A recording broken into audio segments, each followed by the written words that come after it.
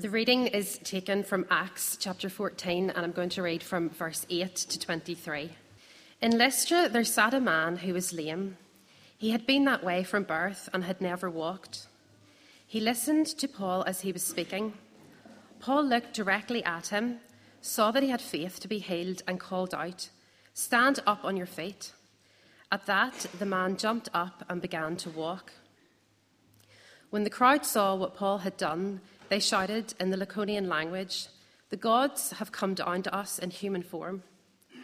Barnabas they called Zeus, and Paul they called Hermes, because he was the chief speaker. The priests of Zeus, whose temple was just outside the city, brought bulls and wreaths to the city gates because he and the crowd wanted to offer sacrifices to them.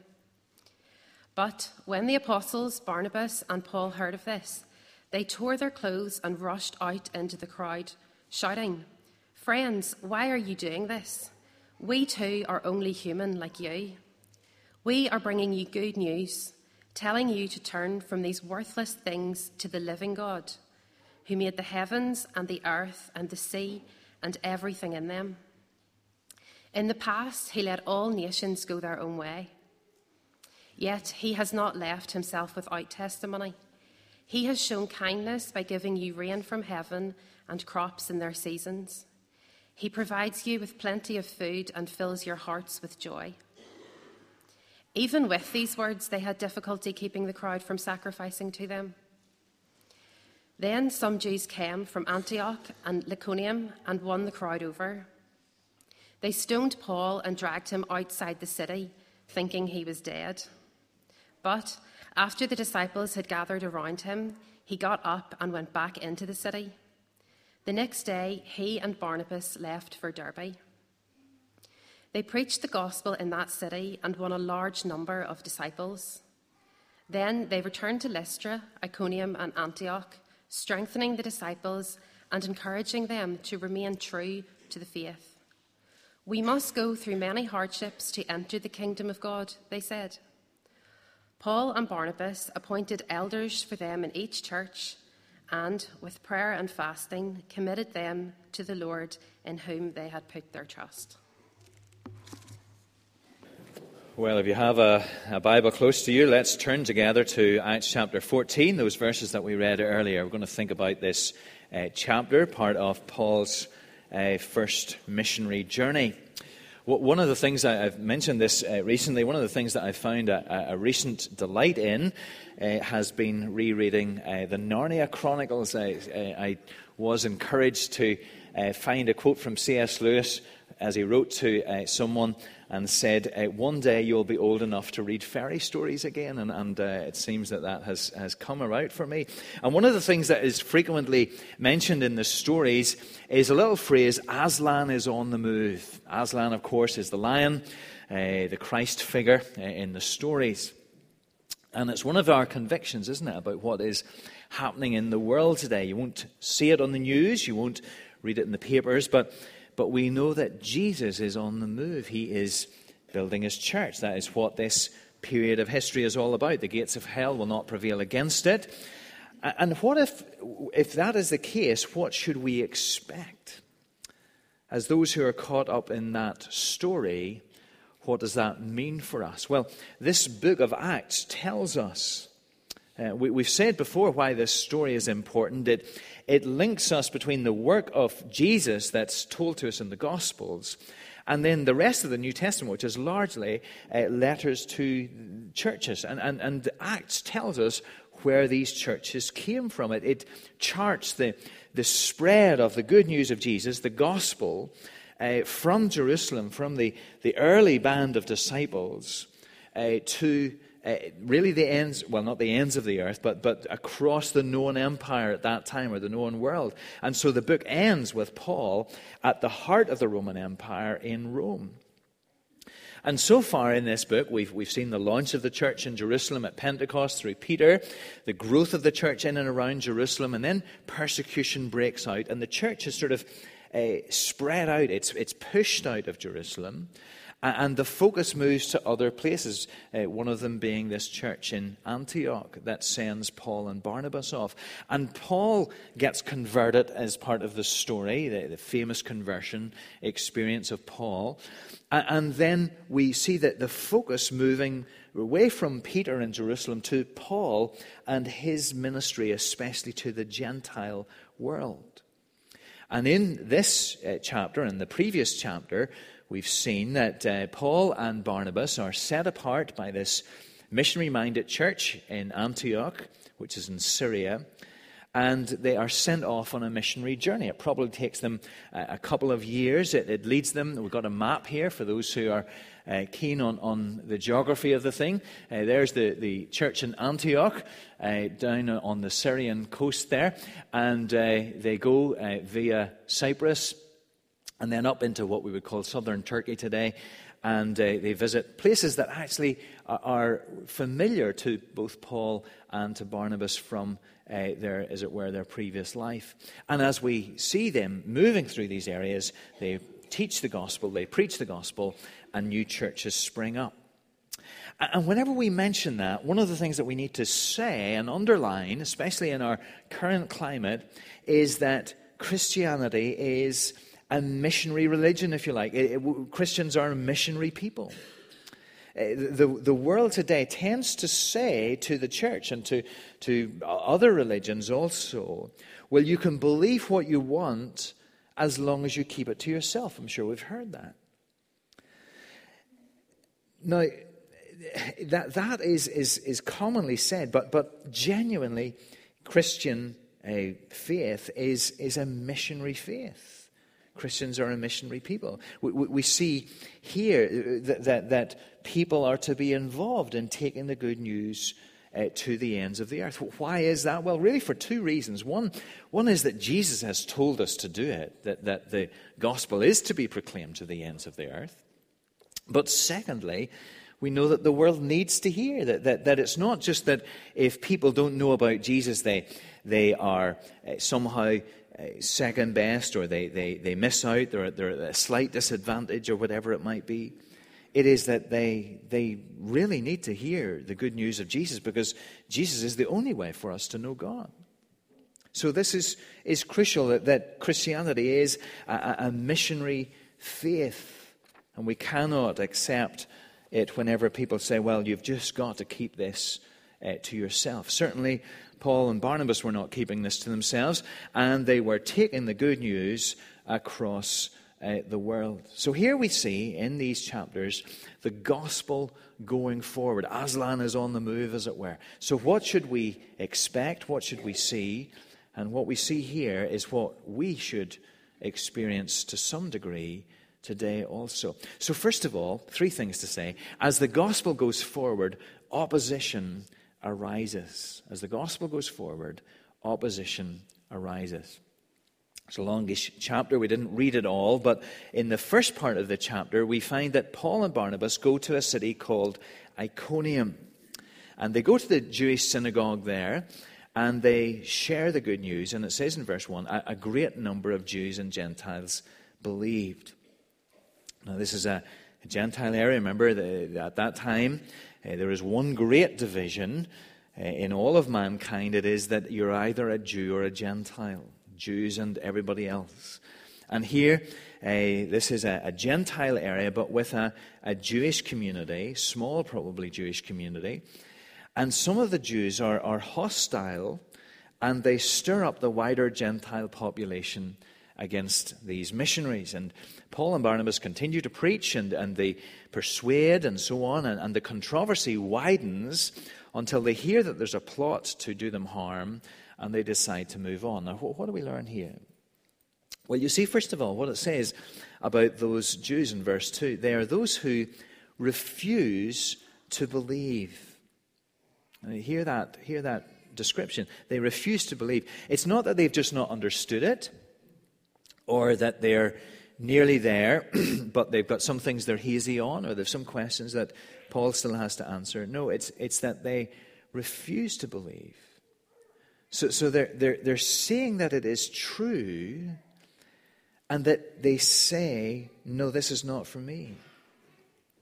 It's one of the things that we've got to understand, that ultimately when it comes to the final judgment, there will be another great dividing line through all of humanity. There will be those who by God's grace believe, and there will be those who refuse to believe. There won't be any others. And so if we're someone who is sort of trying to explore Christianity, we're trying to figure out what all of this is about, we maybe have questions and we are hazy on some things, do understand that there is something really important in this, that it's not just can I believe, but the Bible asks us, will you believe? And these people had refused to believe. Well, we see too that they're not content to be alone in their disbelief. They want the claims of Christ silenced. It disturbs them that such things are being said. And so they band together against the missionaries. It's an unlikely union, these Jews and Gentiles. They are usually enemies, but here they are together against the Christians. And what we have got to understand is that, as we were saying to the boys and girls, behind all of this is the evil one's hand. When Aslan is on the move, there is a reaction. It's not an equal reaction, but it is an opposite reaction. When Jesus builds, Satan seeks to tear down. And so this opposition grows, and it's one of the chief threads that's running through this whole chapter, because you see how the chapter ends towards the end of it. It says that they had gone back and they'd spoken to the disciples already, and in verse 22 it says that we must go through many hardships to enter the kingdom of God. So Satan can't get at God, but he can get at God's people, and he does. And when God builds, Satan seeks to tear down. When Aslan's on the move, there's opposition. So if you're a believer, don't be surprised that as you set your heart to live for the Lord, as you seek to make progress in your faith, as you seek to bless the church and witness to the world, there's opposition. The Bible tells us we should expect it. Don't be surprised too if you're trying to find out the truth about Christianity, if you're on that journey to sort of explore all of this, that all sorts of obstacles just seem to bounce into your way. The Bible tells us we should expect it. As the gospel goes forward, opposition arises. Second thing to say here is that as the gospel goes forward, worthlessness is exposed. Paul and Barnabas leave Iconium, and they come to this city called Lystra. It's about 20 miles along the road. And they come across a lame man. Somehow, you see, Paul sees that he has faith, and he tells him to stand up. And in a moment, he's on his feet, and he's walking. It's a remarkable miracle. Now, if we had been reading Acts from the beginning, we would feel as if whenever we heard this story, we had sort of heard something like it a little bit before. And that is because in the early chapters of Acts, Peter does something very, very similar. There's a lame man at the beautiful gate, and Peter heals him in the same sort of way. In fact, the story is told in the same sort of terms. You remember in that case, the man goes walking and leaping and praising God, according to the chorus. So the mission amongst the Jews in the early part of Acts has this healing of this lame man. And now the mission amongst the Gentiles, not with Peter but with Paul, has the healing of a lame man. And Luke is selecting this story because there's many things that seem to have been done like this, but he's selecting this story to tell us it's the same mission. God is at work amongst a different people, but at work in the same way. He is building his church across the world, and all nations will be part of it. Well, at this miracle, there is an unusual response from the crowd. They speak in their own language, so Paul and Barnabas don't understand initially what is going on. But they have come to believe that these two missionaries, Paul and Barnabas, are two of the Greek gods, Zeus and Hermes, that they are walking amongst them.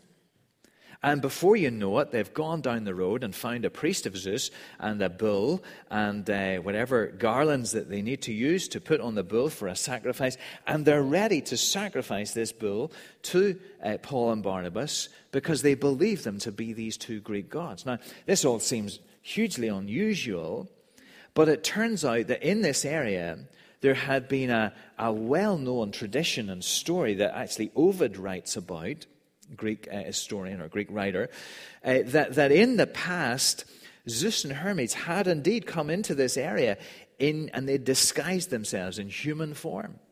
And they had visited 1,000 homes seeking hospitality. And everybody had turned them away, except for one household. And so what they do is they really bless that household, and that household gets lots of property and so on. And all the 1,000 homes that they were turned away from are destroyed.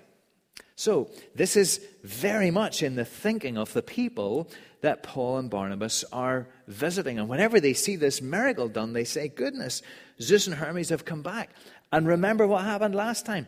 1,000 people lost all their stuff. We better not lose all our stuff. We've got to treat them kindly. And so that seems to be what's going on behind this story.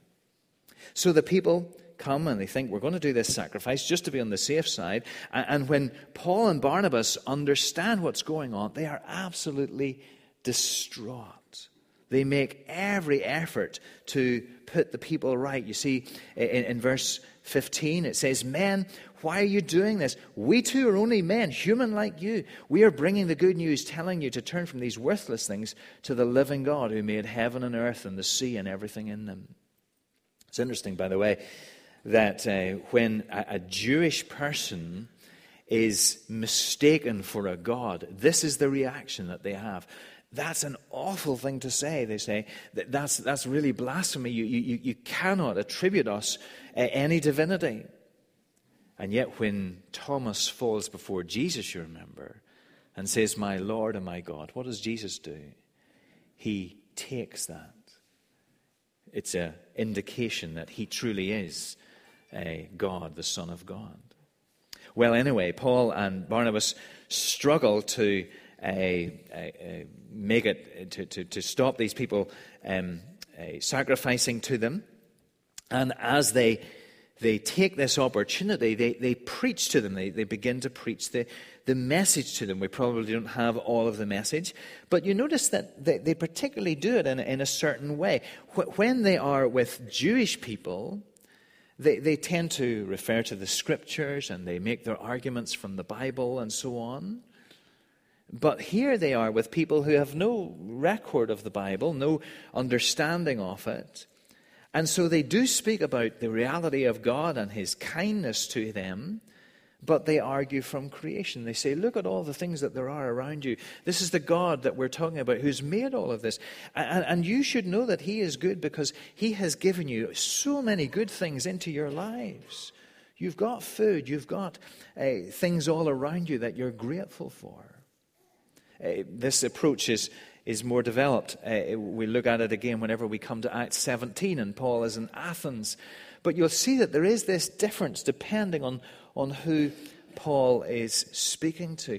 And maybe it's something that we have a sense of with our own friends. If we're chatting to people who are not yet believers, there are some who perhaps have a church background and we can talk to them about the Bible. They have a deep respect for it. They believe it to be true.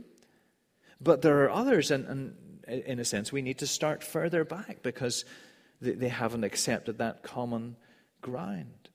But they do know that they live in a world that God has made. And they do sense that there are many things in their lives that are blessings. And perhaps some of the things that Paul says we might want to say too. Well, the point, however, that we need to notice here is that these are not people who are unspiritual. They have a keen sense that they are not alone in the world, as it were, that there is something else there. The world is not all that there is. And this belief that they have, that there are spiritual forces within the world, is sincere, no doubt. It is personally costly to them. They make sacrifices. They order their lives around these things. And yet, we see that they're absolutely wrong. Paul tells them that they are being called away from these worthless things. I'm sure you've not been able to escape this week the publicity around Harry and Meghan's book, Spare. I think we could start an interesting argument if we decided to vote as to what side of this argument we were particularly on. But they have certainly dominated the headlines this week. And I noticed one little reference in some of the papers as to one of the things that was revealed, whether it was in the book or in some of the subsequent interviews, I'm not too sure. But it was when Harry and Meghan were trying for a child, and Harry placed a little lock of his mother's hair beside the bed, believing that somehow his mother would help them in the conceiving of this child. So we've got to know, don't we, that we live in a world where it is acceptable, even fashionable, to believe a whole host of things. Many of them, we'd have to say, irrational and contradictory. But everybody believes something. Everyone has faith in something, whether it be a lock of hair at a bedside, or that if you do good, good will come back to you. Everyone has faith in something. But when the gospel comes in, it exposes that so many of the things that we believe and that we are putting our trust in are ultimately worthless. Paul in verse 15 says, we're telling you to turn from these worthless things to the living God. And some of our friends, maybe some of us, believe in lots of things rather than the living God and his Son, the Lord Jesus Christ. And it's ultimately worthless, not because it doesn't shape our lives, or not because perhaps it doesn't even bring us some hope or joy, but actually because it's without foundation. It doesn't link us to the God who made everything, the God who sent his Son into this world. It's painful for us to realize, maybe some of us remember a journey that we've made to faith in the Lord Jesus Christ, and it was painful for us to realize that there were things that we were relying on and leaning on that were ultimately worthless. But it's what the gospel does. It causes us to turn from all else, every other pretender, to the Lord Jesus. As the gospel goes forward, worthlessness is exposed. And the last thing to say, just in a word or two, as the gospel goes forward, its servants suffer. Because Paul and Barnabas, we see, are treated dreadfully in Lystra. The Jews come and follow them there, and they orchestrate a stoning, and Paul is dragged out of the city and left for dead. Now, let's pass over that too quickly. You've got to be in pretty bad shape to have been stoned and left for dead, stoned to the extent that people think you've gone, and dragged at a distance. And yet in verse 20, he goes up and he goes back even into the city. They move on. There's fruit in Derbe, and then they retrace their steps. They encourage the young churches on their way back. These churches are only months old. They appoint elders, and yet in Paul's mind, it looks as if there's only two things necessary for these churches to be established and to survive. One is that they are faithful to the truth, to the preaching that they've been given. So they're faithful to the apostolic message. And the second is that they have elders. We're meant to have shepherds over us in the church. So with the truth of the gospel and with elders, Paul believes these churches will be okay.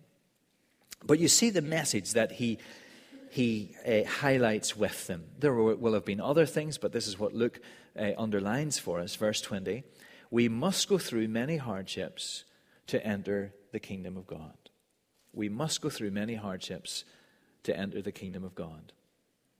How did we ever, this is so obvious, isn't it? How did we ever take this and so twist it with that the appeal of Christianity is heard by some people as to say something like this: come to Jesus and all your problems will go away. How did we ever do that? That certainly would not have washed with the people that Paul spoke to, would it? Because there he was, covered in scrapes and bruises. He bore the scars of following Jesus. And you see, we've got to know, don't we? And it needs to be underlined for us so regularly. We've got to know that to come to Jesus' side is to stand with the one whom the world rejects, whom the devil despises. And so we must know that there are many hardships. We must know that. Is it worth it? Of course it is. None of us who know him here would be without him for a moment, would we? And all of us who have gone to glory know that every hardship is hardly even worth the name in the light of heaven. So if you're a Christian and you've come into 2023 and you're just feeling, goodness, this is hard to follow Jesus. Brother, sister, press on. Stand firm. It is hard to follow Jesus. But know that this is not a mistake. It is what our brothers and sisters in these early churches were told. We must go through many hardships to enter the kingdom of God. And maybe you think, goodness, this is a bit hard. I would really like a tamer sort of Christianity, a sort of Christianity that was therapeutic and affirming. Maybe if you're investigating Christianity, you think, goodness, well, this is not for me. I'm going to try the Buddhists. They seem to have an easier run. But, you know, there's this fantastic illustration in Narnia, back to Aslan again, in the book of the Silver Chair.